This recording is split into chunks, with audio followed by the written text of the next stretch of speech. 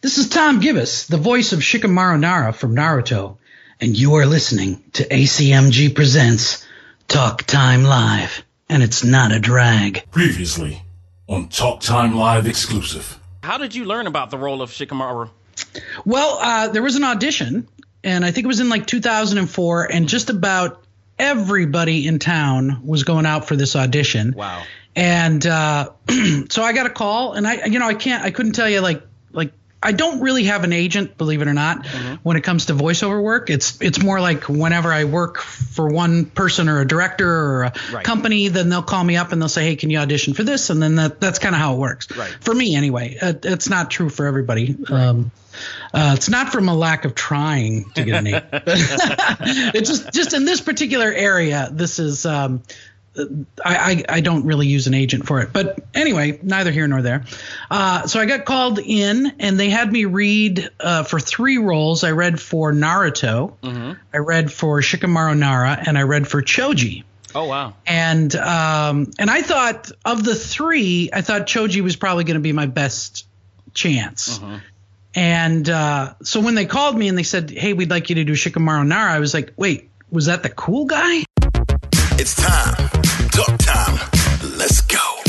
Anime, comics, movies, and games. Come on and let's get it. Talk time. Anime, comics, movies, and games. Come on and let's get it. Talk time. Anime, comics, movies, and games. Come on and let's get it. Talk time. Anime, comics, movies, and games. Come on and let's get it. Talk time. Live. Started in the 80s with Matt Cross. Dudes in the hood might have called that soft, but I carried that cross like Jesus did. Fast forward, I teach the kids to learn how to let go, live life, and show love to all things that don't matter where y'all from. And luckily, there's a show called Talk Time. We've been waiting for this for a long time. Dax kicks the facts on all the geek news, special guests and unbiased reviews. Suburban kids, the hipster street dudes, all can learn something new. Me too. I heard words when no faith is empty. I stayed the course, so my haters tempt me. Beat the podcast, that'll make them envy. It ain't too trendy, it's ACMG. Anime, comics, movies, and games. Come on and let's get it. Talk time. Anime, comics, movies, and games. Come on and let's get it. Talk time. Anime, comics, movies, and games. Come on and let's get it. Talk time. Anime, comics, movies, and games. Come on and let's get it. Talk time. Live.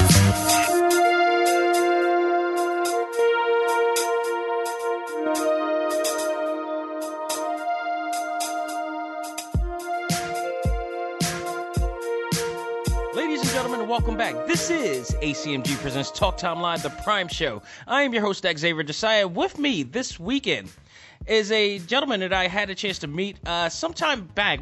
What's it, like a few months now? Yes, sir.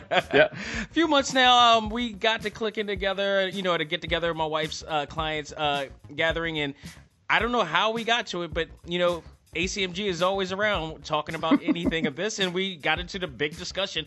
A whole lot of us got into a big discussion about comic book movies and such and the comic book lore. I was not expecting to come into this party talking about it. I'm ready to blend into anything and adapt to anything or any conversation, but I was extremely happy to know that there was a crowd of people that was fans of the same thing I was. So I was all in.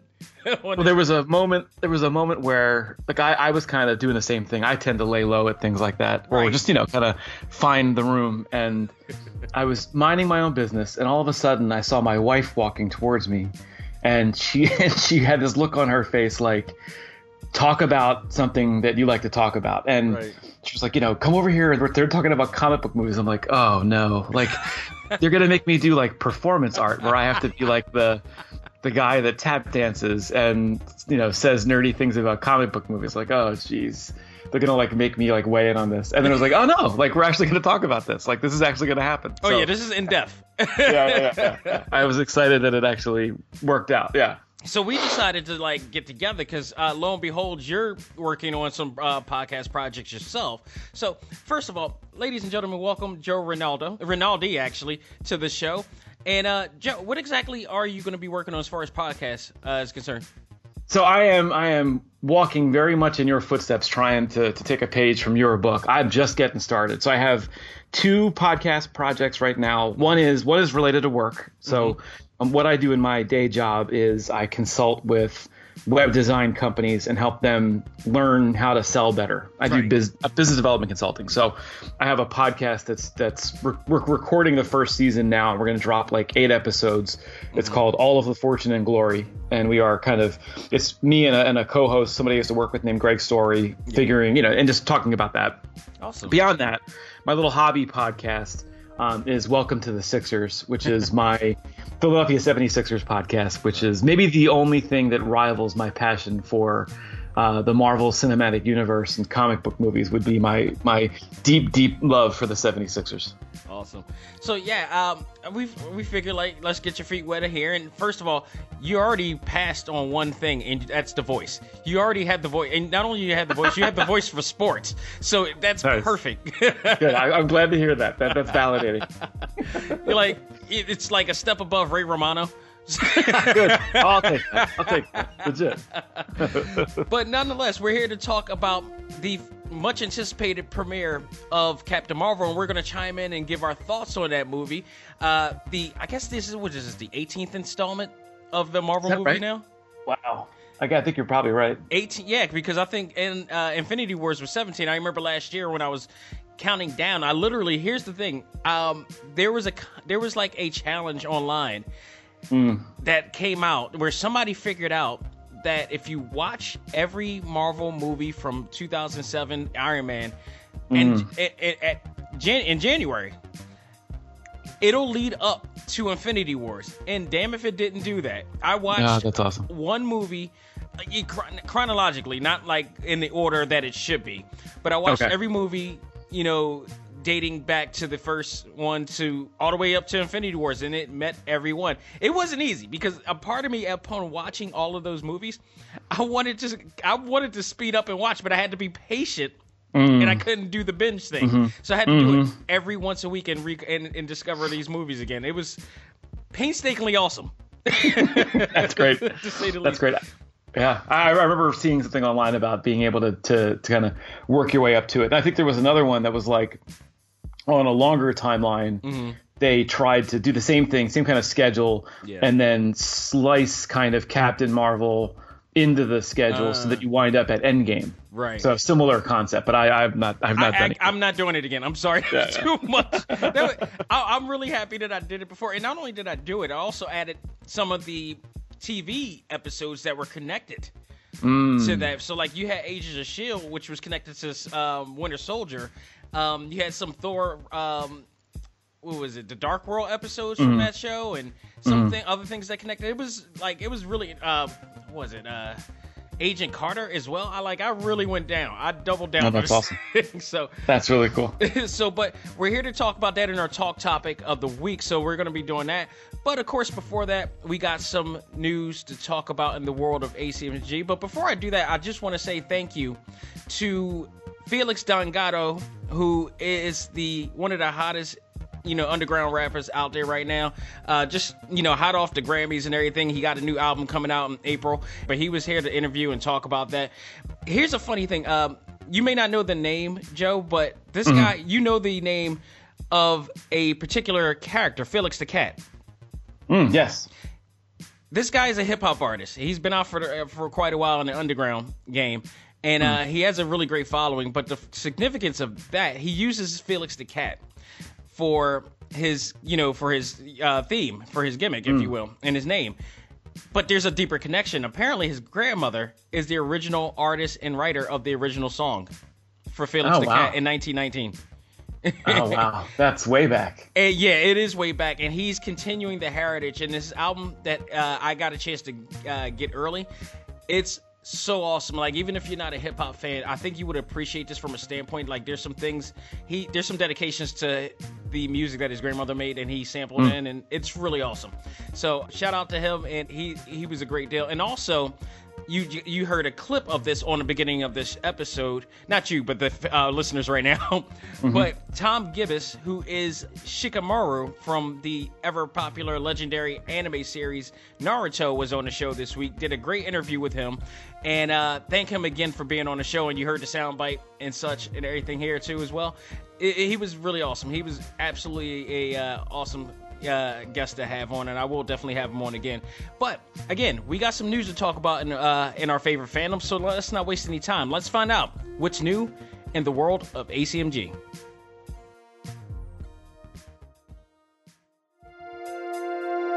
And now, it's time to find out what's new in the world of ACMG.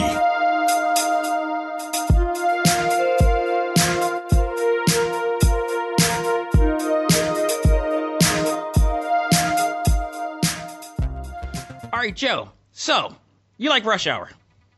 I love Rush Hour. I love Chris Tucker. Yeah, I love them both. They did their thing, but as all things, you got to end sometime. You gotta, you gotta hang it up. These guys are. I mean, you've seen. I don't know if I've seen Chris Tucker. I know he looks. I know black doesn't crack, but bones do. So I don't think he's gonna be doing another Rush Hour anytime soon. Jackie Chan, he's talk about everything cracked with him. He's not. Yeah. I doubt if he's doing anything else. He did that. I still have not seen that last movie that he did, which was like a serious film. Mm-hmm. Yep. Yeah, I still have not seen it. I gotta go out of my way to see it now that I'm thinking about that. That looked awesome. Did you get a chance to see that movie? I did not. But I hear what you're saying though. Like, I mean, Jackie Chan had to have been almost 50 when the first Rush Hour came out. Like, he was at the end of his career, kind of physically at that point. Yeah, so he's got to. Was a long time ago. Right. I mean, he's got to be pushing 70 by now. So and the toll his body has taken is outrageous. We've seen the outtakes and everything. Those things were brutal. Yeah. They were brutal. No, but I loved the first Rush Hour. I mean, between and it was like the perfect combination. There was like the Rumble in the Bronx was like the appetizer, and then Rush Hour was like Jackie Chan in an American movie with a decent sized budget doing his insane stunts. Right. And then Tucker was like right off of Friday, and basically you could just put off of the Fifth Element. Off of the Fifth Element, actually. Fifth Element too. Yeah, all good. I mean, like, there was that weird movie he made with Charlie Sheen. I forget the name of that, but like, I remember. He had he had like a run of like 3 or 4 movies where they just like let Chris Tucker be Chris Tucker in his Chris Tucker voice, and that was just like an amazing combination in like totally underappreciated action movie. Right. Now, they have made an attempt to make a TV version of this. I don't know if you realize or remember. I don't. Yeah, in 2016, CBS tried to rehash the whole entire thing and do a TV version. It did not last long, and that's why you probably don't know about it. Okay. The ratings were very low. It didn't work at all. People wasn't feeling it unless it was the initial 2. Right. So with that said, you would think they would just hang it up, just let it go. No. Hollywood is doing it again. They got the reboot bug, so there's been an announcement that a reboot is possibly in the works, according to an article on MovieWeb.com. Are you, first of all, before I even announce who they might be picking to do this reboot, are you in the mood to see a reboot?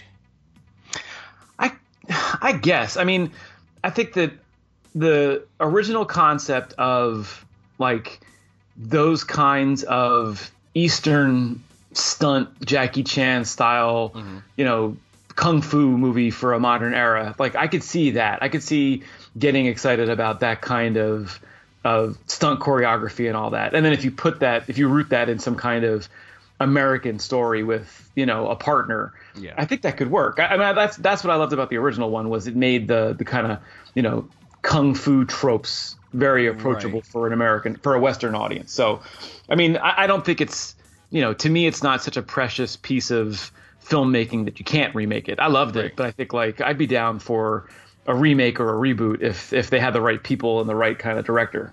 Okay, I can't speak for the director right now, but the names that they're picking right now are female names. Are you ready for that? Oh, cool. No, I'd be definitely into that. That's awesome. All right, so bet the names that they're picking for this reboot. And if they're gonna go the female route, and I already thought about the minute that I heard the female route come in, I know who they're picking. They picked Tiffany Haddish to take the Tucker part, and I'm like, if you're gonna do it, you can't go any better than her. Now, as soon as you said that there was going to be a female recasting, I'm like, who is going to be the absolute like razor wit? And it was like Tiffany Haddish. Like, that's like, she's the right person at the right time. Exactly. They also have somebody by the name of Bing Lee, who apparently is a very famous actress in China. And she's been on the movie The Meg. I haven't seen that movie before. I did not get a chance to watch that movie, but she is very attractive. And I believe, like, she's not ugly. And I Is she like a martial artist by trade? I'm assuming if she's taking on that particular role, she damn sure better. Okay, yeah. I'm assuming, because you got some big shoes to fill. Yeah, Like, no kidding. If you remember, Jackie Chan's an Oscar. He has an Oscar now, so it's like, you know, you got some big shoes to fill with that one. I think the magic is going to be whoever they get to direct it, right? Like if that's they what it can, comes down to. right? Like if they can orchestrate, like let Tiffany Haddish improvise as much as she needs to, to get to, you know, the really crazy stuff she can get to, but then at the same time have like the talent to weave in all the martial arts choreography, like that's like, it's almost like a combination of like a music video and a movie and, you know, all those kinds of elements, if you can pull those things together. Now, here's the thing. Do you get a female director for this particular movie, or you get a male, or do you get both to try to chime in, get a little bit of, you know, the feel of both, you know, get the female aspect of it, but also kind of, or just, you know, get the right person, which could be female, and she understands the situation and she can handle it. I mean, that's going to be the situation there.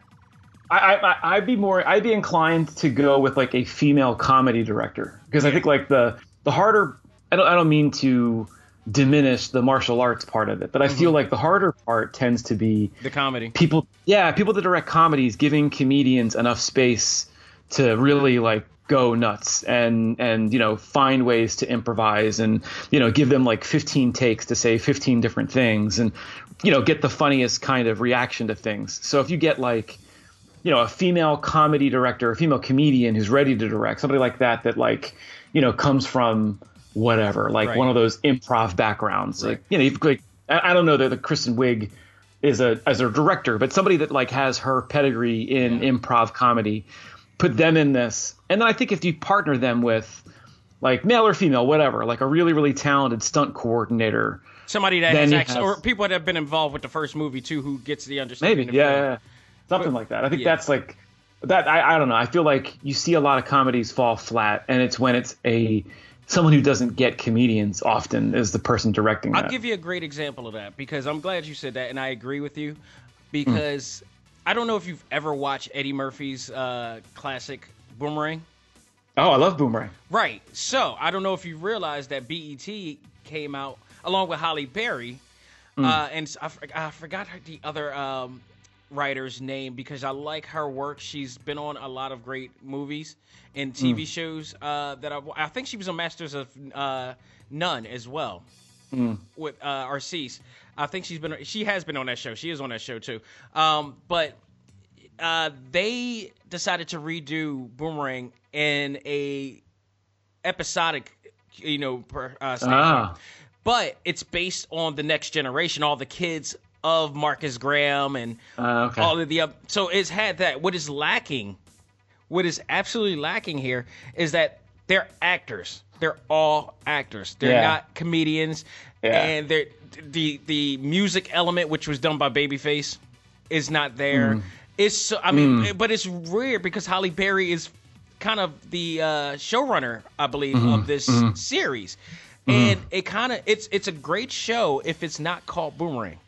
Yeah. Well, I think Boomerang's a good example of that, right? Like Boomerang was like Eddie Murphy, Martin Lawrence, David Alan Grier, like comedians. Put them in a room and just let them, like, I'm sure half of the stuff that made the final cut in there was them just being in the moment, messing around. The father with especially that gym scene.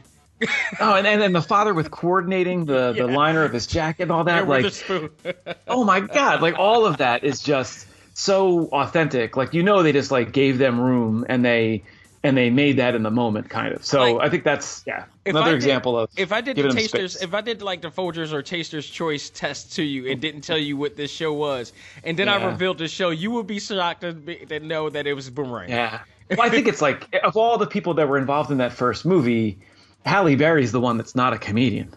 Like Robin Givens. Like, what do they mean? There's like two people in that movie that weren't comedians at the heart of it, and they're the ones running the show. Like, not only I don't know. What if at the moment Martin Lawrence ran it? Well, that's the thing. At the moment, there's no, and that's the other thing. They've mentioned the names of the characters from the movie, but they haven't shown up. Eddie is not expected to appear on this movie, Sure.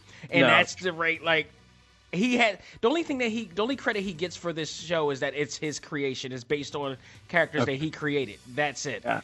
Other than that, it's just like, what are they doing? Yeah, well, I think too, as much as I loved Boomerang in its time, I also feel like Boomerang is one of those 90s movies that when you watch it now, I haven't watched it in a long time, but I would imagine that some of the themes of that movie do not hold up well to from a modern sensibility. I don't know from an ideology standpoint, Yeah. but maybe some like I gotta watch it too because last time I did watch it was a few years ago and I still loved it. It was still funny.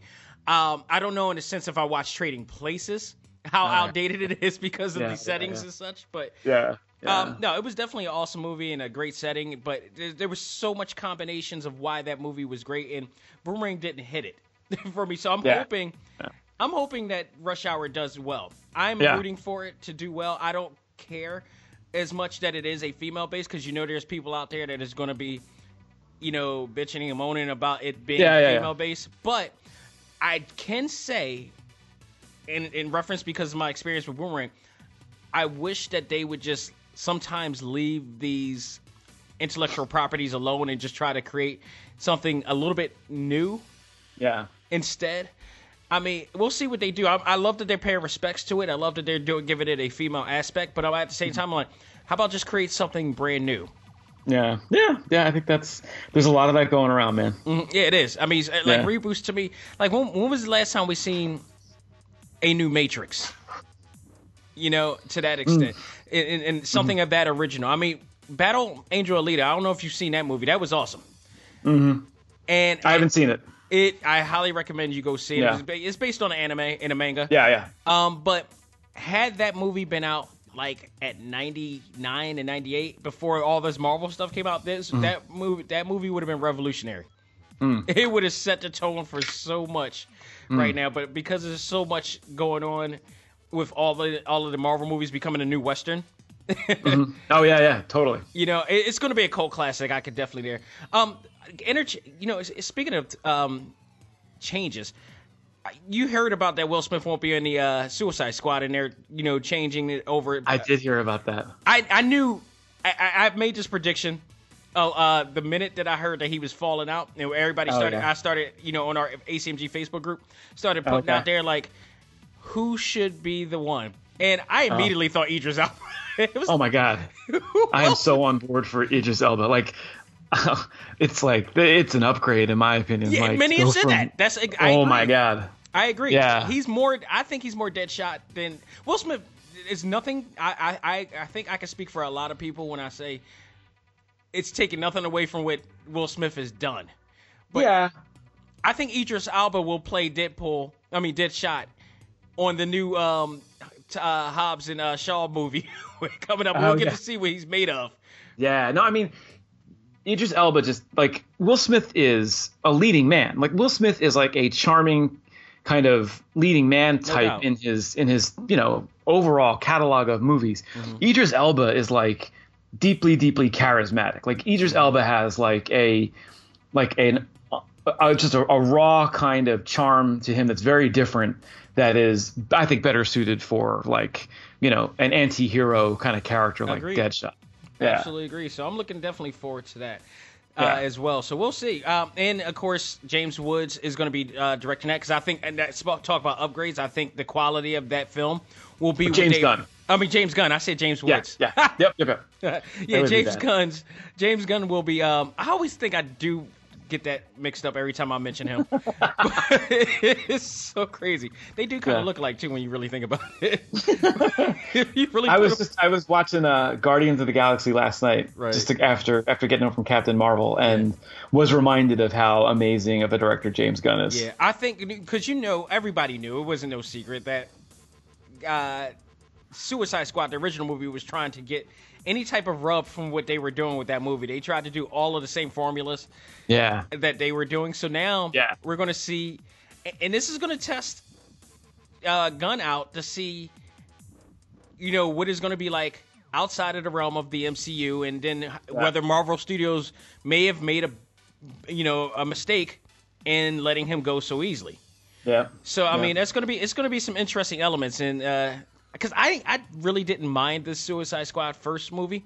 I'm not gonna say it was great by any stretch, but it was just it's a Sunday nothing on watchable thing. I agree. I think at best it's that. I thought it was like it's a shame the trailer for it that was like scored to the Queen song. Yeah, exactly.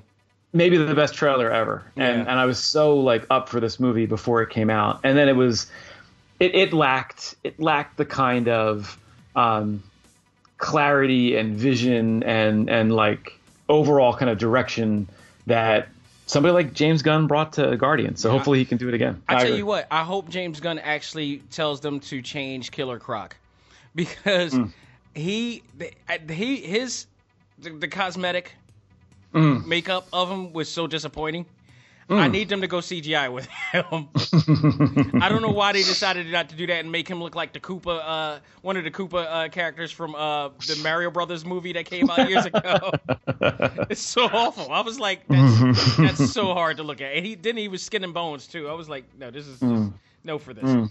So let's talk about some really unfortunate, sad news. I actually talked about this with Tom Gibis, our guest, on an exclusive, because he had a connection to the original 90210, and that's Luke Perry passing away untimely this week. I'm not gonna front. I watched the first few seasons of that show like everybody else, and he was one of the cool dudes out of that show. Dylan was iconic, you know. I don't know if you have ever watched the series, but you had to know Luke Perry. What are your thoughts on that? Actually, yeah, it's funny you mentioned The Fifth Element, because that's probably one of my favorite parts he played was that like short part he plays in the very beginning of Fifth Element. Yeah, I mean, you can't argue with the fact that he was like an icon. Like he was just a style kind of personality icon in the mid 90s. Yeah. Like very, very few people. And you know, in a time prior to the internet, when the world was much smaller and there were fewer celebrities to even be aware of. No, you know, TMZ. And he commanded a lot more market share as a result, right? Like he was on television when there were only, you know, a dozen or so television 3, networks. 6, 10, 29. Exactly, right. Exactly. 17. Exactly. 57. Yeah. So yeah, I think like, I mean, even as someone, I was like the wrong age for 90210 somehow. Like I think I was like maybe a little older when it came out, and my younger sister might have been into it more, but like you couldn't help but be aware of how massively popular he was. I mean, I don't think the kids today really understand. Like he was mega popular. Yeah. I can't compare him to anybody today that would probably rival with him and Jason Priestley, just as heartthrob. They were the last of the heartthrobs, because I don't know anybody who could be considered that label anymore. I don't think that label even exists anymore. I don't know how many white guys in the 90s like me grew sideburns because Luke Perry like popularized sideburns again. Like that was a whole thing. He brought back the James Dean essence. Yeah.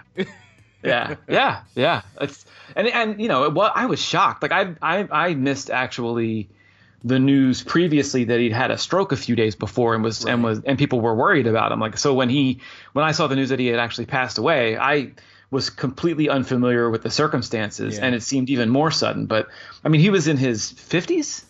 Yeah. Well, not only that, but honestly, I watch Riverdale, which is like the Archie series. Very popular series, man. It's huge. In essence, and it's all done by the same people, the guys who do all of the Arrows and Flash and all that. Greg Berlanti is amazing. His production is amazing doing all these comic related shows, and he plays Archie's father. So you know, I watched him on a normal basis. There was never any signs of this guy being unhealthy or whatnot and such. It's amazing. And even still, like he was on this week's episode. Yeah, it was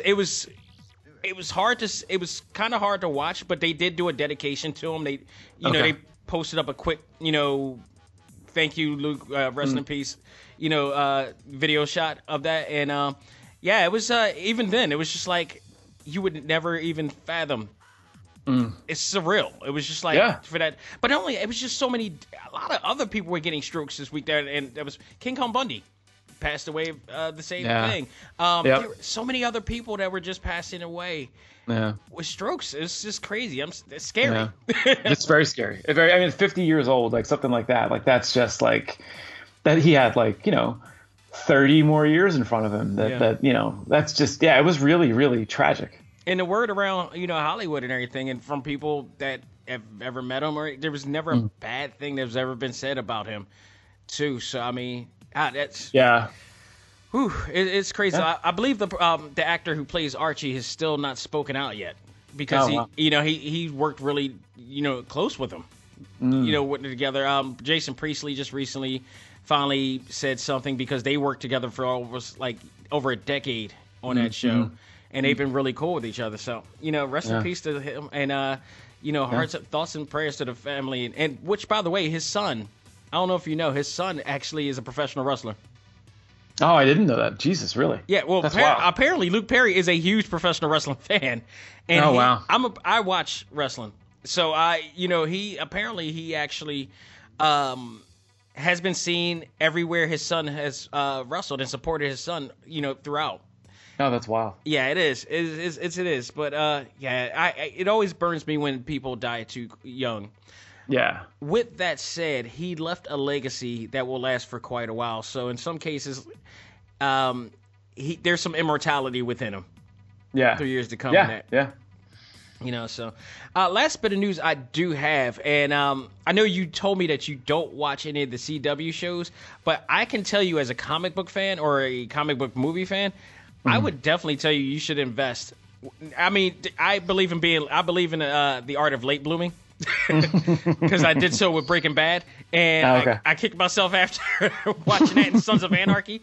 And so, but I enjoyed it nonetheless. But I can tell you, man, Arrow has been the front runner for not just all of the other comic book TV shows, the CW in general. Because if not for the success of Arrow, again, Greg Berlanti Productions, the guy is like the J.J. Abrams of CW. Almost virtually every major popular show that's on the CW network is done by him. And then he also transitions over to Netflix because he does the Sabrina series as well, which is a spinoff to Riverdale. Too. And he also, if you own the DC Universe app as well, he does he's doing Doom Patrol. He does Titans as well. I mean, this guy they are relying so much on this guy. He is paid. Wow. That's wild. But he's a phenomenal writer. And the first one he did was Arrow. Now in its 7th season right now. That should tell you enough.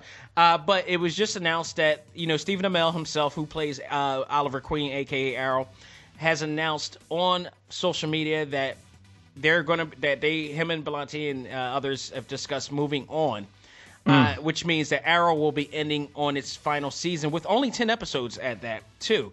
And I tell you, man, it's amazing. And you know what? I don't mind because it's lasted for so long. Yeah.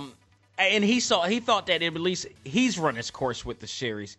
And when I saw the video of him announcing it, he was very emotional, of course, about it. He spent his entire career banked on this role.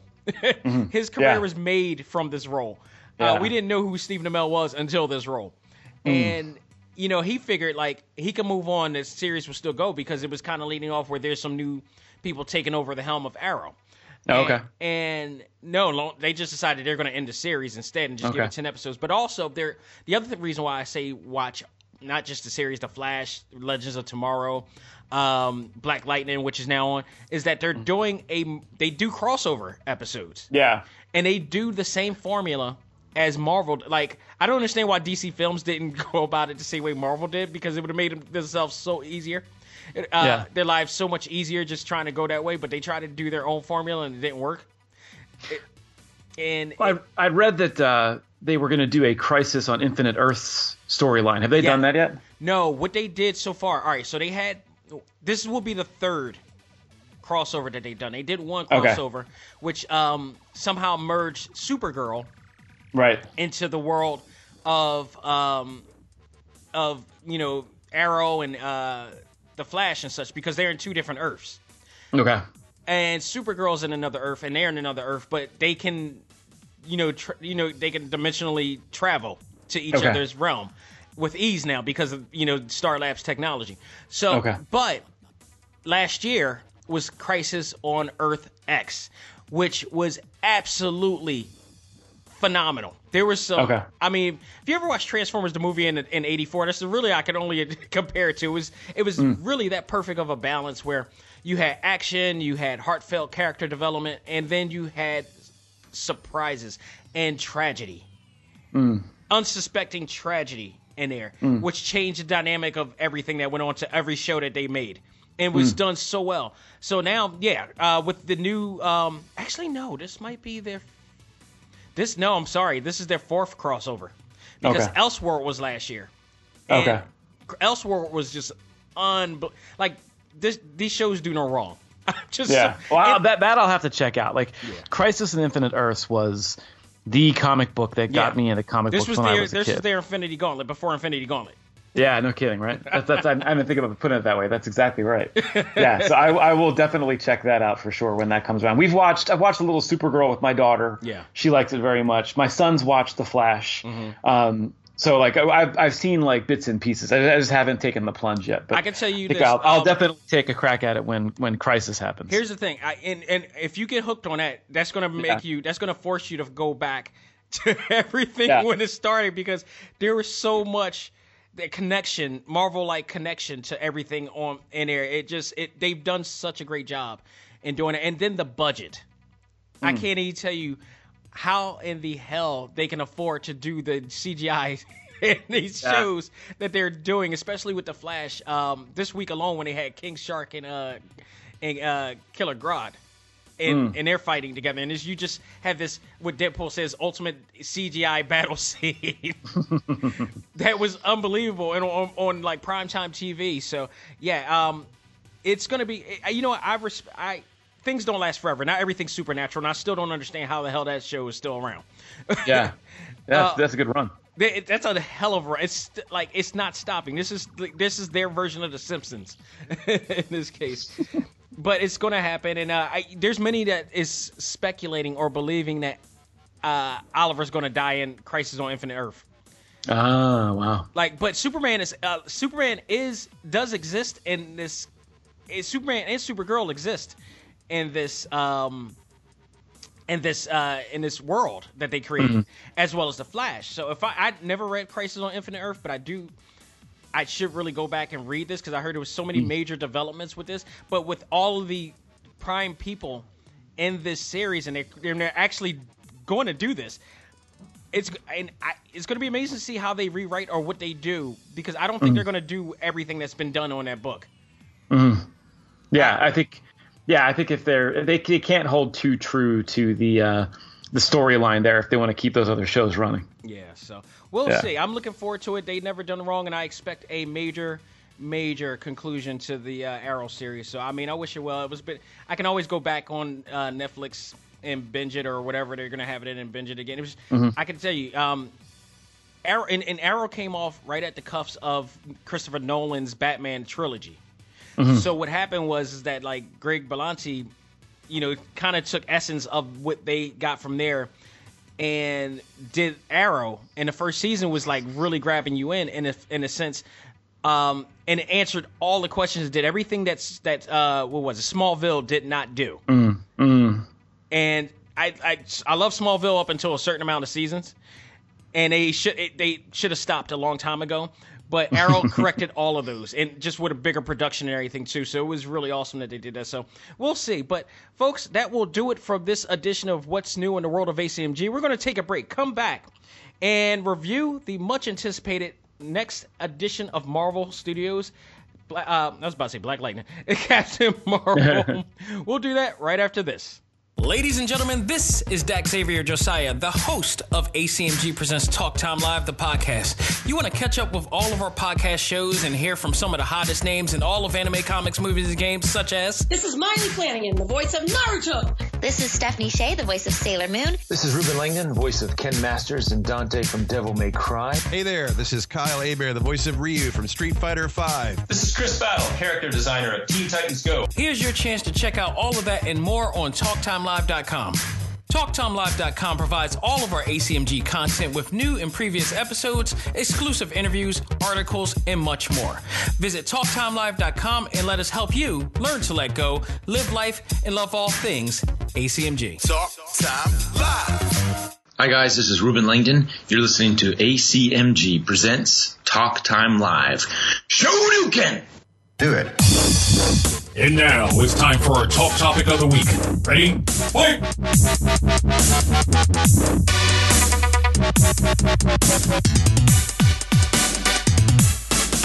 All right, folks, we are back with our talk topic of the week, and it is our review of Captain Marvel, the much anticipated and first, to my knowledge, I believe, the first female starred Marvel film that they've had.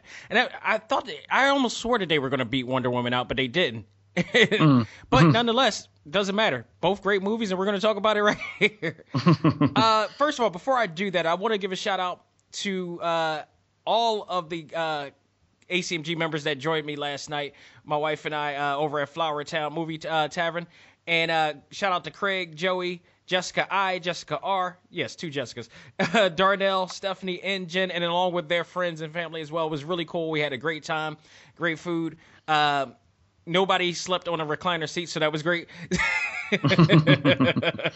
So, we had a great time, and thanks Movie Tavern, because they always do it best. So that's our new blockbuster spot for movies now. So, which theater did you go, by the way? I went to the Grant Plaza. Which one is that? Is it AMC, United Artists? Yeah, it's United Artists. Okay, the IMAX, yeah, pretty much. It was just a regular. We decided to buy our tickets kind of late, so we wound up seeing like a pretty traditional regular screening on a smaller screen. Right. Hey, Yep. wherever you could get it. Yeah, we had like kind of slept on it a little bit, and then decided spur of the moment to go yesterday. So Gotcha. we were glad to see it on opening weekend though. Yeah, it was awesome, and I never dawned on me that the promotional marketing aspect, the PR aspect, that they put it out on International Women's Day. I didn't put that together either until afterwards. That's pretty well. Unfortunately, we're men, so we don't think like that. Yeah, I guess so. But no, that you couldn't have planned it any better. It was awesome that they did it, and Marvel did it again. And reportedly according to the Hollywood Reporter, just announced that Captain Marvel made $61.4 million on Friday, with an expected 155 to 160 million this weekend. Mm-hmm. I call that a win. Yeah, that's a big open. Yeah, it definitely was. So let's get down to it. Joe, what was your overall thoughts of Captain Marvel? I liked it. I liked it. I thought it was a good Marvel movie. I didn't think it was one of the best Marvel movies, so I may be alone in that kind of reaction.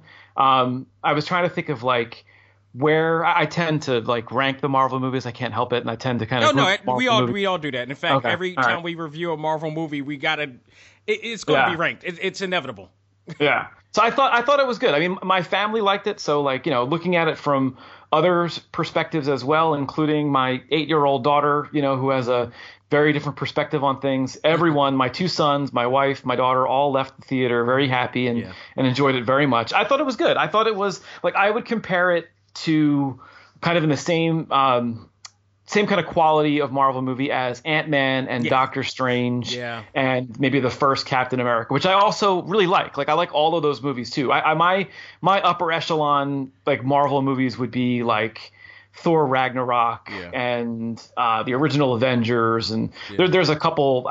There's like a top like 5 or 6 or 7 that I think are pretty untouchable. I would say that Captain Marvel fell outside of that upper echelon for me, but it certainly wasn't one of the more like forgettable or middling Marvel movies, like the second Thor movie or the first Thor movie or some of those others. I thought which weren't bad, but they were too Thor. Yeah. They were too much Thorian.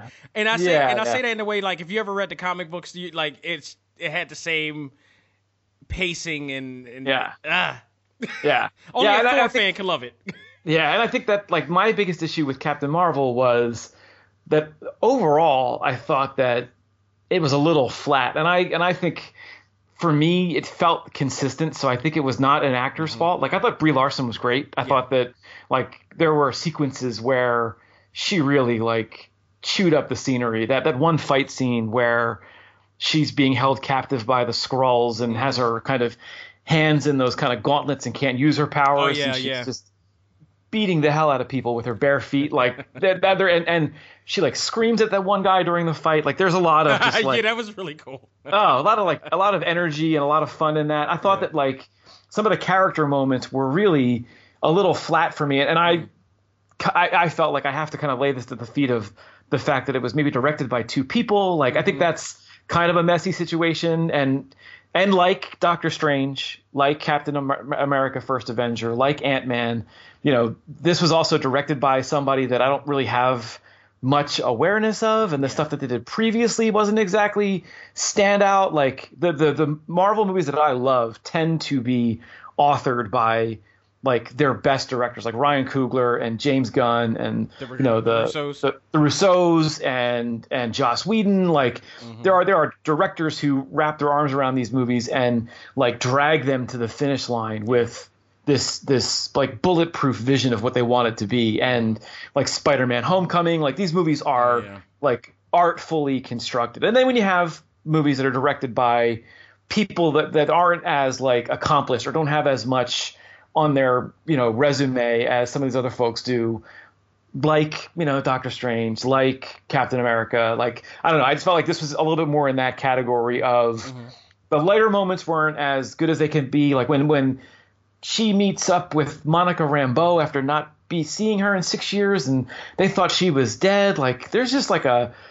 visceral kind of passion in that scene that wasn't there that I was looking for. Like they should have been like really like a lot of emotions and shock, and it just seemed like very kind of flatline, and so did a lot of other things throughout. So I thought like I wish they had done more with the 90s stuff. I wish they had like you're right. I was expecting a little bit more 90s nostalgia in there, and they kind of you're right. You're right. There's something I didn't really point out because we kept hearing stories about what the setting and base was going to be. So they really didn't capitalize, but only on the music as the timeline for what's going on, but not anything that really resembled the 90s. Like they we did didn't such see any a great grunge. job with the Blockbuster store. Like I thought like there's so much more material they could have gotten out of that concept. You know, like I think they could have.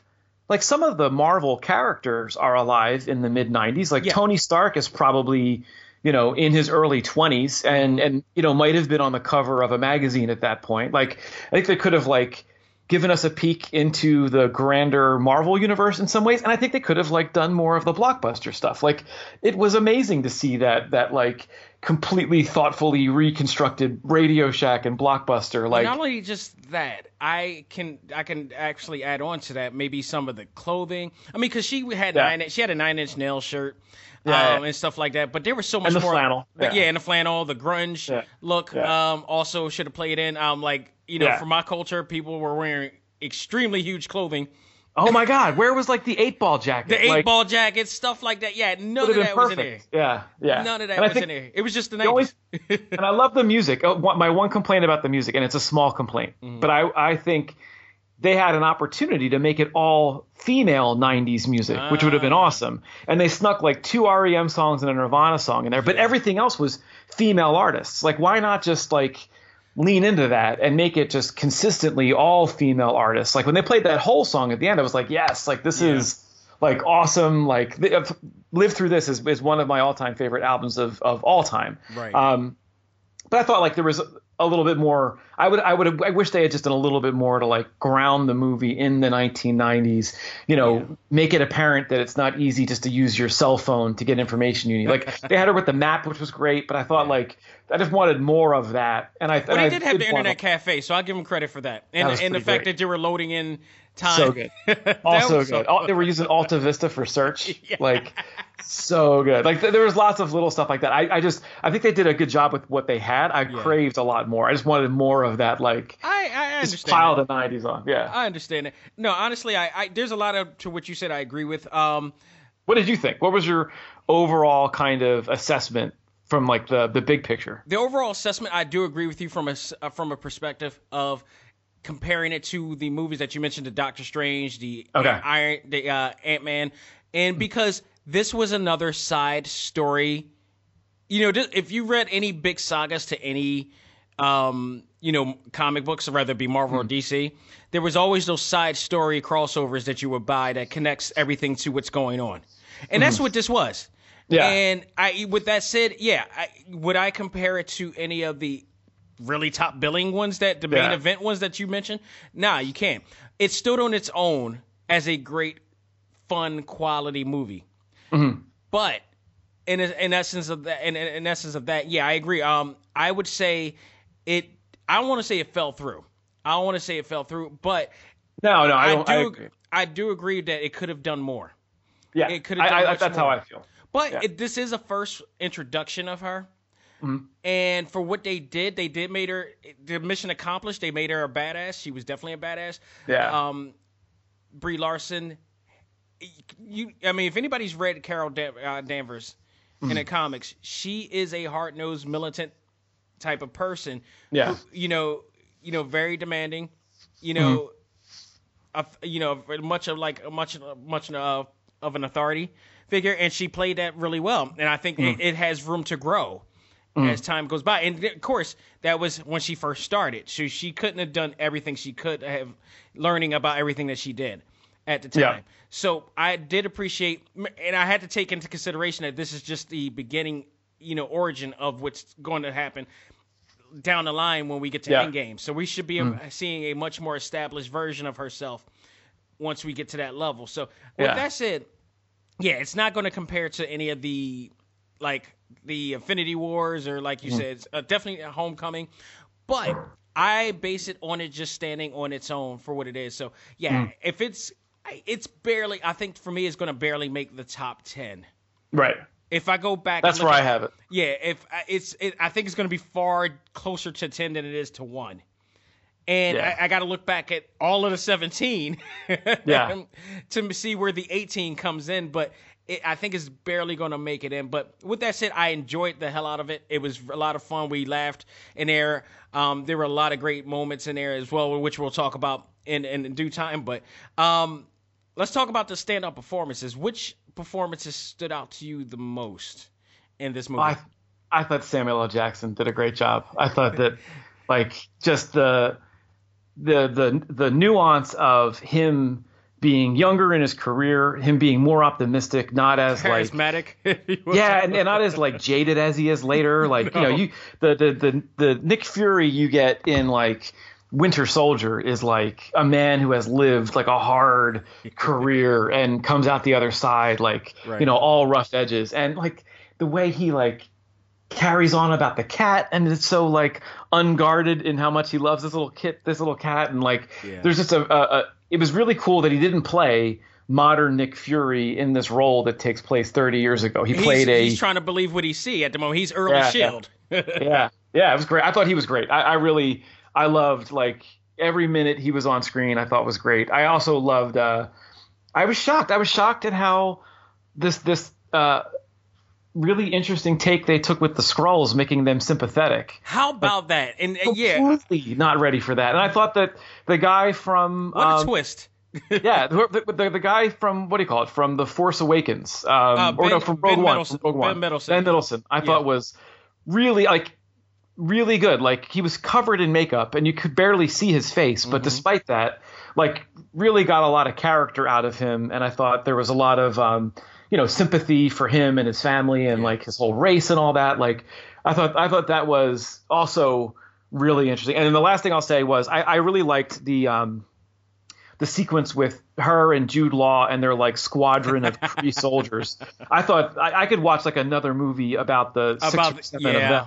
Yeah. I thought they were awesome. I absolutely agreed. Yeah. Without saying Brie Larson, you had to. I always say this about all the movies. The lead character has to knock it out, and if they're not knocking it out, we're not going to have a good show. Agreed. But with that said, I think from when I read the comics that I've read with her, she embraced the character really well. Especially it left room for development of her character down the line to be a more stern, controlled of her powers and everything, being who she is. And I loved every minute of her. She really embraced Carol Danvers in this movie. Samuel L. Jackson, the two-eyed Samuel L. Jackson. Yeah. Was again great. I love, like you said, I love the, this is the way he was, fresh baby face version, not knowing what he's going to be going through down the line, to this realm.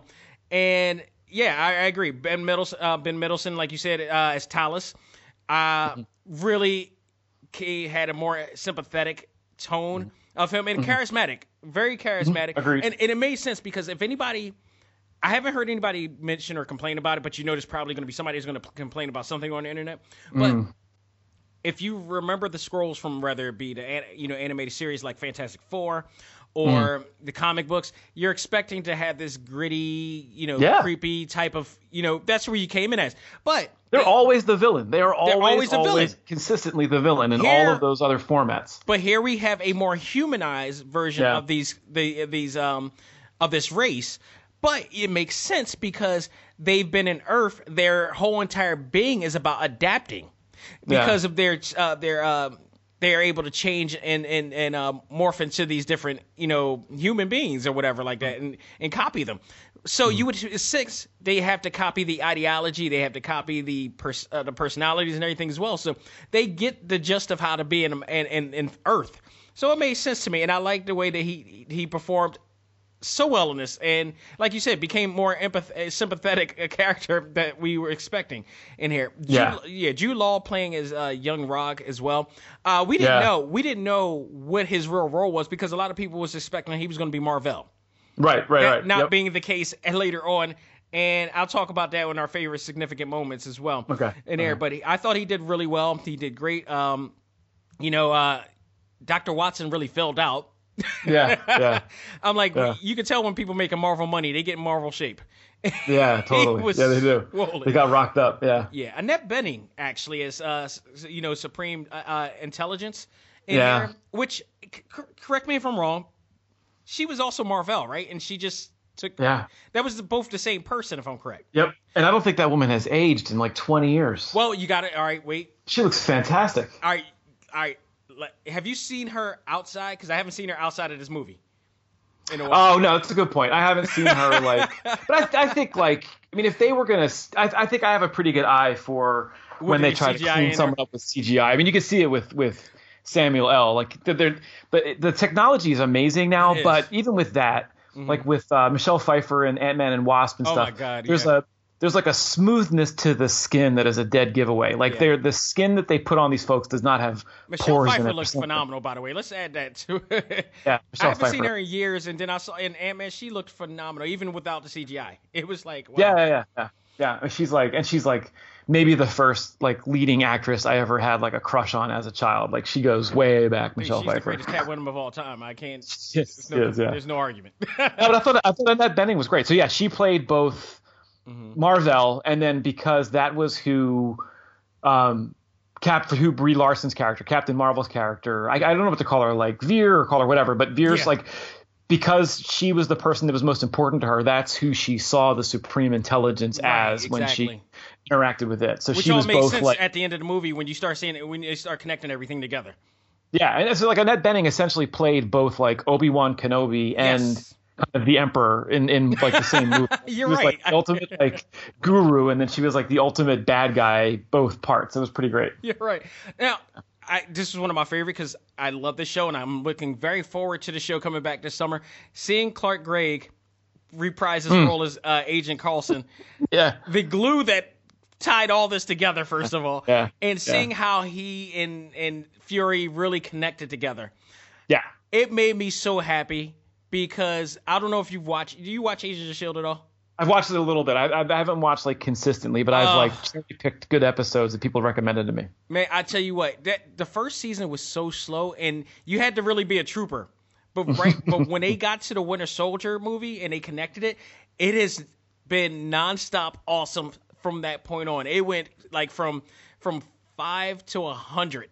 Yeah. And Clark Gregg is a great actor. He's phenomenal. He's pretty much great in everything he's in. And it was a good character moment. I agree. I thought like when he let Fury off the hook. Yeah. That was like, oh, that's when they made their bond. But then like again, that's when they. But again, they went CGI on it, and you saw a younger version of him. Yeah, and I thought like for some reason the later in the movie CGI was more successful than the early movie. In the early movie, he looked like he'd had like Botox or something. Like he just looked like a little like wooden. But it was awesome to see him in this. And more I was hair like, too, by the way. Yeah, like on like his first day of the job. That was great. Yeah. So I mean, he was always great. He's always great. And unfortunately, you know, I don't want to say spoiler or anything, but you know, because that series has been out already. But he died in the last season. But he's coming back somehow in a new season. Yeah, I read that, right? Like this is the second time for his character now. Yes. Coming back if you want to count it, it's like maybe third time. But this one is supposed to be.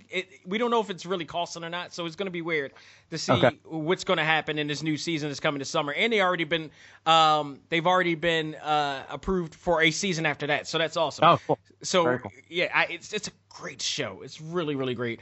But yeah, he was great in there too. Jamon Hudson back as Karaf from Guardians of the Galaxy. Yep. I had no idea he was Kree. But that was awesome. Right, yeah. Always awesome to see there too. And then we got the Rambeau. You know, ladies, you got Lashana Lynch as Maria, the mom, and then Akira Akbar as Monica Rambeau. All right. So here's the thing. I did my notes. When I was doing my notes, I looked at her part and looked for her name. It said Monica Rambeau, age 11, and that was, to me, I'm like, okay, why did it say that? So I had to look up, and me being the Marvel person, I should have known this, but I stopped watching. I stopped actually reading after a certain point. But I don't know if you know, maybe some of our listeners know, but Monica Rambeau is actually the character Spectrum, which in the comic books is teamed up with Blue Marvel, who is like, he's like one of the most powerful guys in the Marvel universe. And wasn't the mom's character also Photon in the comic books? I think you're right. She was a Captain Marvel. Like that's yeah. And I don't know. Like obviously, I guess they're not going to go down that path in the movies. Well, here's the thing. I don't know if you remember, but Kevin Feige actually said there will be definitely life after Endgame, after the phase and everything. So they're going to be doing, especially now with the new Fox merger. Right. They have the ability to create new intellectual properties or bring back or revamp and put a Band-Aid on some of the properties that Fox put in, including the Fantastic Four. Yeah, I'll be excited for that. Yeah, because, I mean, and take note, I love the original, not the original two, but the second generation two movies that came out with the Silver Surfer. A lot of people were, like, getting really, like, negative about the second movie, only because of the Galactus scene.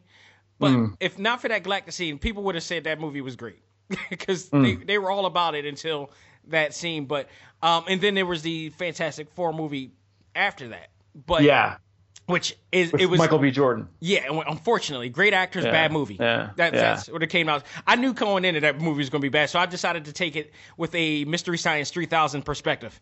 Yeah, gotcha. Yeah. The guy who directed that was the guy who directed Chronicle, right? Yes. And it's a shame because Chronicle is amazing, and I feel like the studio got in his way and made what could have been a good movie bad. But also, he's it was a good said that director. he was very abusive to the cast too. Really? So, yeah, it was a lot. It was really a lot of things going. It was more him. I think it was more him than the studios too. Oh Jesus! It was a little bit. Well, of both, my biggest complaint of Fantastic Four movies to date is I've never been satisfied with how any of them have treated the Thing. And someone's got to get it right. He's easily one of my favorite comic book character designs of all time, and such an iconic look. And I feel like no one's like embraced the fact that this is like a big, massive, orange stone covered hulking thing. Like everybody's done like their own JV versions of it. I'm waiting for somebody to get the Thing right. Well, I can always say this: if anybody complains about. They could complain about the recent one. I defend the other two, but I will force anybody to watch the Roger Corman version at any time and see how bad that version Yeah, that's bonkers. It was. I can't sit through the first 5 minutes. I literally, I've tried so many times to watch that movie. After 5 minutes, I'm like, no, I'm done. I can't. No. But, no one's have to do that. Yeah, so I mean, like those are all the standout, actors and actresses to me. I thought everybody did a really great job. And again, with each of them having their own toll, it brings a connection to what's going to happen. A prelude to maybe what we're expecting after the Endgame situation. But let's talk about some of the most significant moments, and I'll start with this. Sure. The logo opening dedicated to Stan Lee. That was great. All right, from your perspective of your other theater that you went to, how did your theater respond when they saw that? They did not respond. There was Really? no real like a lot of kids in my theater. It was like a 1:30 showing. So Gotcha. there was no there wasn't an appropriate reaction to the Stan Lee stuff that you would have gotten with an older audience. Yeah, because people, there was the female fans that were like, oh. And then at the end it was like we just all decided to clap for it because it was when they went fade to black and they hit thank you Stan, it was like, yeah, that was really cool. I'm like, come on man, you can't make me cry at the beginning of the scene. I thought it was really appropriately done. What are you doing? And then followed by saying, of course, another cameo, which we're expected to see more cameos down the line. Yeah. But seeing, him in there in the train scene and, Carol giving him that look, it was awesome. Did you see, I saw on Reddit, did you see what Stan Lee was reading? That I was looking for, but I noticed that he was saying true believers or reciting something. So he was practicing his lines for the movie Mallrats, which he appeared in 1995. No way! Isn't that great? Did Kevin Smith know this or? So Kevin Smith has also posted to Twitter he's in tears reacting to the fact that it was his movie that got mentioned in Stan Lee's cameo. That is awesome because isn't that cool? I remember I listened. I did listen to his Smodcast when Stan Lee passed away because they do have some significant connections. Yeah. Very significant connections, and I can only imagine how emotional he was, and in fact he was. And he was talking about all of the things that he was going through when they did Mallrats. So that is really, really, really great. That is absolutely great. I did not know that. That was really cool. Yep. So the other thing too, we talked about this a bit, but the origin of her getting powers was kind of an interesting thing because I don't know if you read the comic book version. No, I've not read the origin of Captain Marvel in the comics. In the comic book version, to my knowledge, it was Marvel who did the blood transfusion to Carol. Okay. And instead, it was in the Marvel, and people got to understand. I can't stress this enough. To all the comic book fans out there, and all the new listeners here that are comic book fans, you got to understand something. This is called the Marvel Cinematic Universe. Ergo, this is not the 616 universe, which is the original comic book universe that everybody is trying to base it off of. It is loosely based off of that, meaning they can pay homage to those sources, but go into their own world. It's no different than going to the Ultimate Universe where Miles Morales lives at, and they have something different going on there. So this is what's going on here. So with that said, they changed it to make Jan Rog, Jude Law's character, to be the one that gave her the blood transfusion, but she got her powers from this power reactor. Yeah. That was powered by the Infinity Stone. Right. So originally in the comic books, I believe Marvel, who already had these type of powers that she had, right? Marvel, the male version, gave her the rub to that too. So, and speaking of Marvel, what did you think about Marvel being a female character in here? I thought it was great. I thought it made sense that I was trying to do the math behind where Marvel comes from. That's why I tried to watch Guardians of the Galaxy last night to see some of that Kree side of the equation, Ronan and the Kree and the Xandarians and all this. What does that whole space opera look like? and I felt making Marvel kind of a scientist instead of a superhero, and making her the whole reason she comes to Earth is because there is an Infinity Stone on Earth, and it's being held by the U.S. military because they've recovered it after the events of the first Captain America movie. Yeah. So, the U.S. government has this thing in its possession. So she goes undercover to basically infiltrate the Air Force so she can get her hands on this thing to build this engine that'll save, the Skrulls from being persecuted by the Kree. So I thought, like, generally speaking, once you divorce Mar-Vell from, the Captain Marvel character from like the 70s, that original character, I thought they had a lot of license to do whatever they wanted. Absolutely. So, making her more of like a scientist type than a superhero type, I thought was an interesting and smart move. And I think, frankly, if you're going to have Brie Larson's character look up to and take direction from and be mentored by another character, I'd prefer if that was a female character. I think it's more appropriate if she's, her mentor, her Obi-Wan Kenobi is another strong female character. So I thought in this case, like, I agree with you. Like, I feel like the comic book continuity can be held kind of precious at certain moments. Yeah. But at other times, like, frankly, like, who cares? Like, like in the grand scheme of things, like, nobody bought like these Captain Marvel comic books in the 70s where he died of cancer. Like, that was like a whole different era that people don't have the same emotional attachment to. So I think they have a lot of license to do what they want to do there. That should be a T-shirt in itself. And at the end of the day, who cares? Yeah, like, it's like, serve the story best. And I thought they did. I thought they made well said. The story. Yeah. So I mean, yeah, you had that, and what I loved about Annette Bening playing the Mar-Vell character too is that when she was the Supreme Intelligence version, the hairstyle. I don't know if you realized, but the hairstyle kind of mimicked the original Captain Marvel. Okay, yeah. That was just one of those little significant things that I love. I'm like, that's the actual kind of, that's, I've seen artists draw Captain Marvel before. That's kind of in the realm of that type of hairstyle. Yeah. So I thought that was pretty cool. So, like, they didn't give her long hair or anything. They kept it short. So when you said Mar-Vell, the hairstyle kind of was like, oh, okay, I get what they're doing here. Gotcha. I dig what they're doing here. Very cool.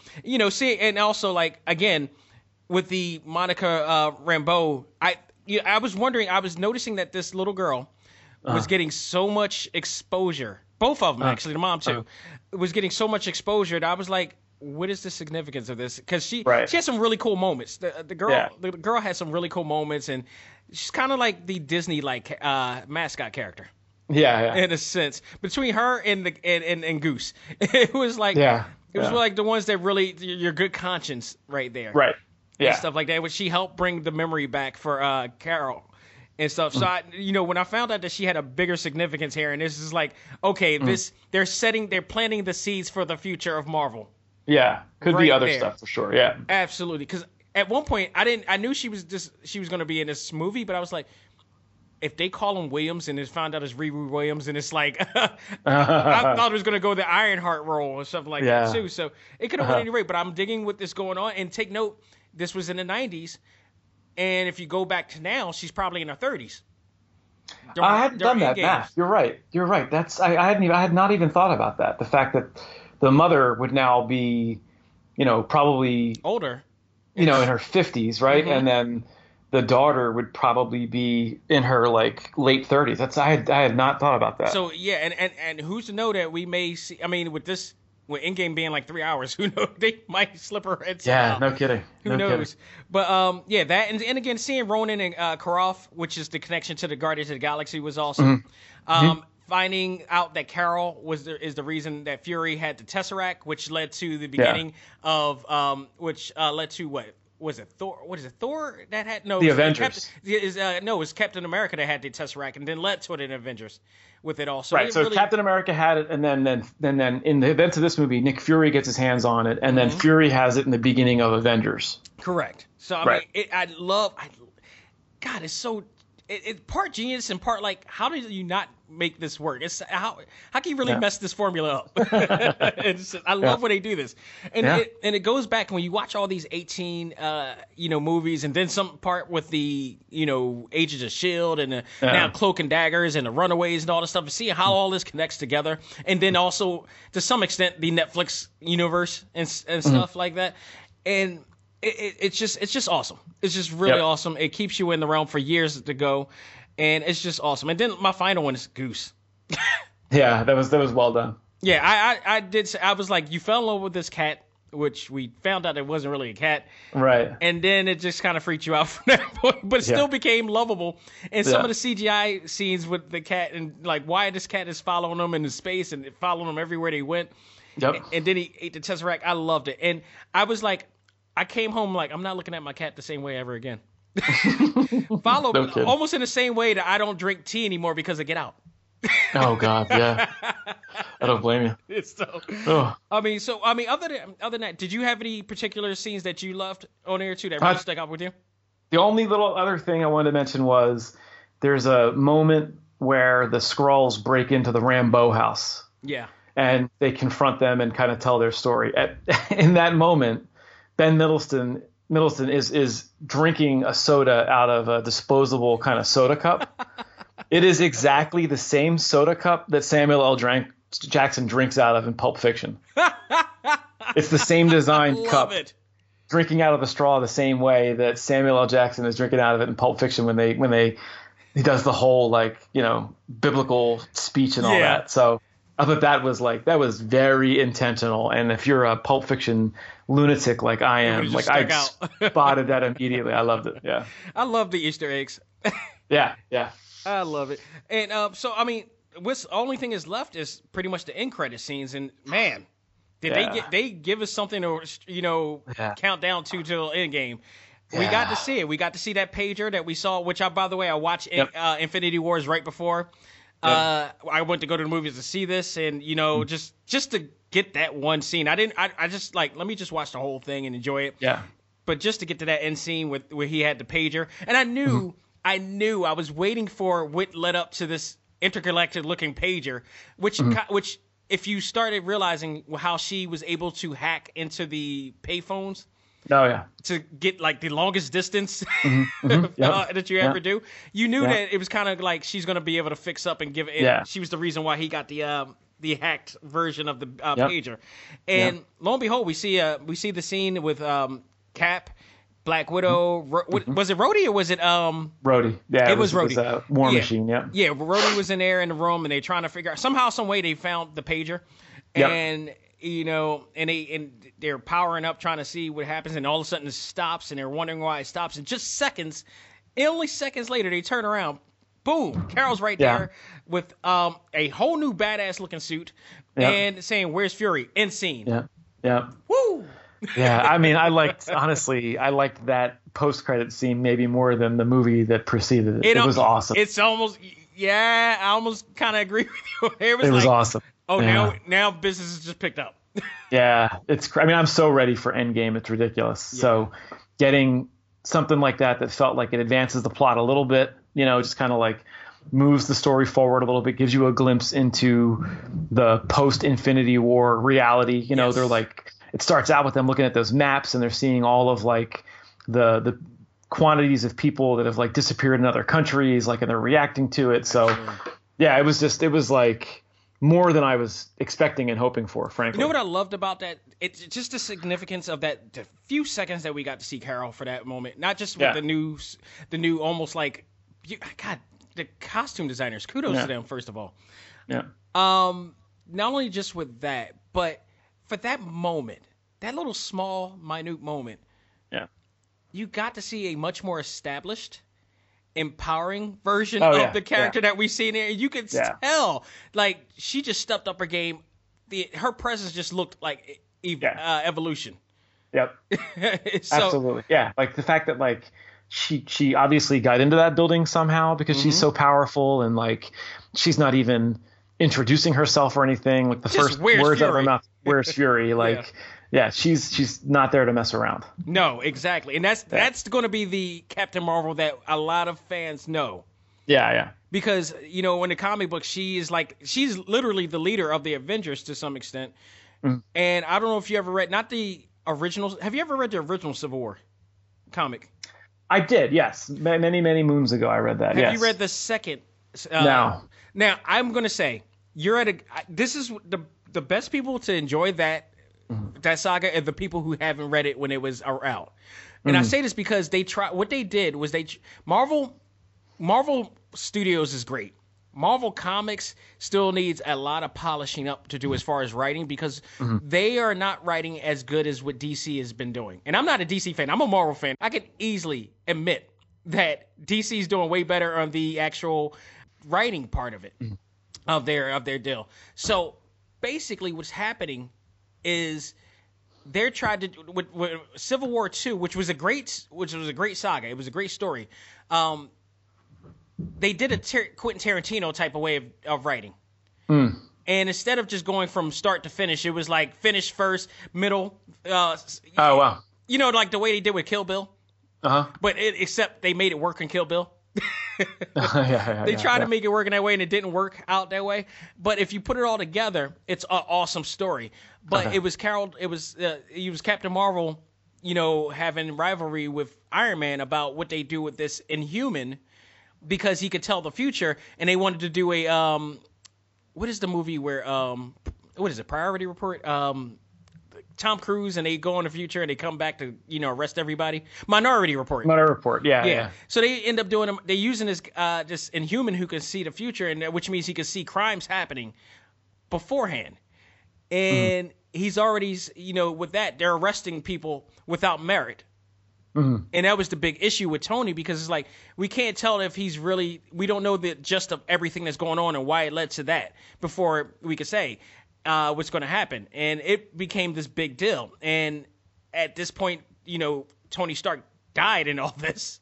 Right. At this point. So it was a really, really great story. He's never dead, by the way. I got to figure this back to life in some form or fashion. But, but it was really, really well done once it was all put together, and not in that order that they did. But she became a much more bigger spectrum, no pun, of the situation, and became a more demanding and empowering character within the Marvel universe. And it was really cool to see that. So now I feel like we're getting to that point just from that little bit of what we saw right there. Right. So I'm very much looking forward to it. And who knows, because we're in Endgame, we're expecting to maybe possibly say goodbye to some people. Yeah, I think that's almost inevitable at this point. Maybe a captain for a captain? Who knows? Maybe. Yeah. I think that seems likely. We'll see. And of course, there was that one little scene with Goose coughing out the Tesseract, which is always any cat owner can relate to that. My wife was cracking up at that scene. God bless him. But overall, I enjoyed the movie. It's definitely a great Marvel movie. Not the best of the bunch. And certainly worth seeing on the big screen. Like the spectacle of some of the battle scenes are really cool to catch on the big screen. And dare I say, is Blu-ray worthy for those who collect Blu-rays. Yeah, I think it's something we'll wind up buying and watching again and again. Yeah. I think, like, if you want to compare it to all the other ones, it's not going to rank high, but I could say just leave it on its own. It's a great movie. Yeah, I have it. I think it's certainly, like, it's up against tough competition when you put it against some of the other, like, major Marvel releases. But only certainly Marvel movies, because if you take it out of that realm, it's a better movie than a lot of other movies. Yeah, if you're going to go see a movie on a Saturday, you could do a lot worse than seeing this. Agreed. Yeah. Man, Joe, thank you so much for being a part of the show. I really appreciate it. My pleasure, Dax. You've been awesome. Thanks for having me, man. It's been awesome. It's a lot of fun. Ladies and gentlemen, that will do it for this edition of Talk Time Live Prime. We'll be back next week. Well, I will be back next week for our Select Start video game series. And, again, as I mentioned last week, Ruben Langdon, who's the voice of Dante from the new Devil May Cry 5 video game that just came out, which was absolutely awesome, will be on the show soon. Probably sooner than later. We did talk, and we're going to set up a time to be on and talk about this new game that I will be reviewing next week. So stay tuned and get my thoughts on what I thought about that game and much, much more. So, Joe, thanks again. Endgame's coming. You down to come back? No, absolutely. I'd love to. That'd be awesome. Thank you. We got to do the major. We got to get the highlights of the major one, because we don't know what the hell's going to happen. What's going to, it's going to go down. Countdown begins right now. And then Spider-Man's coming in July, so we got that one too. So I'll be more than welcome to stop on by to give your thoughts on that as well. That'd be awesome. Thanks, man. No problem.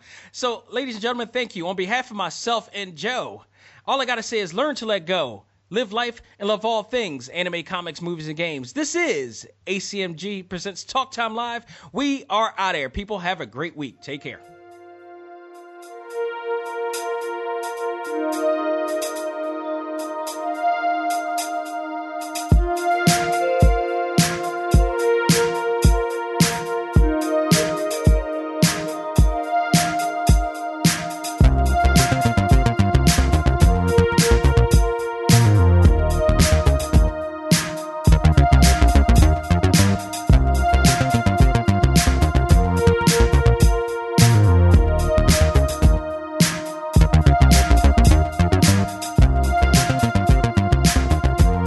episode of ACMG Presents Talk Time Live is brought to you in part by Viewfinder's Identity Search and Design. Your choice for web design, graphic design, and all multimedia development needs. Visit VFISAD.com and let us bring your vision to reality.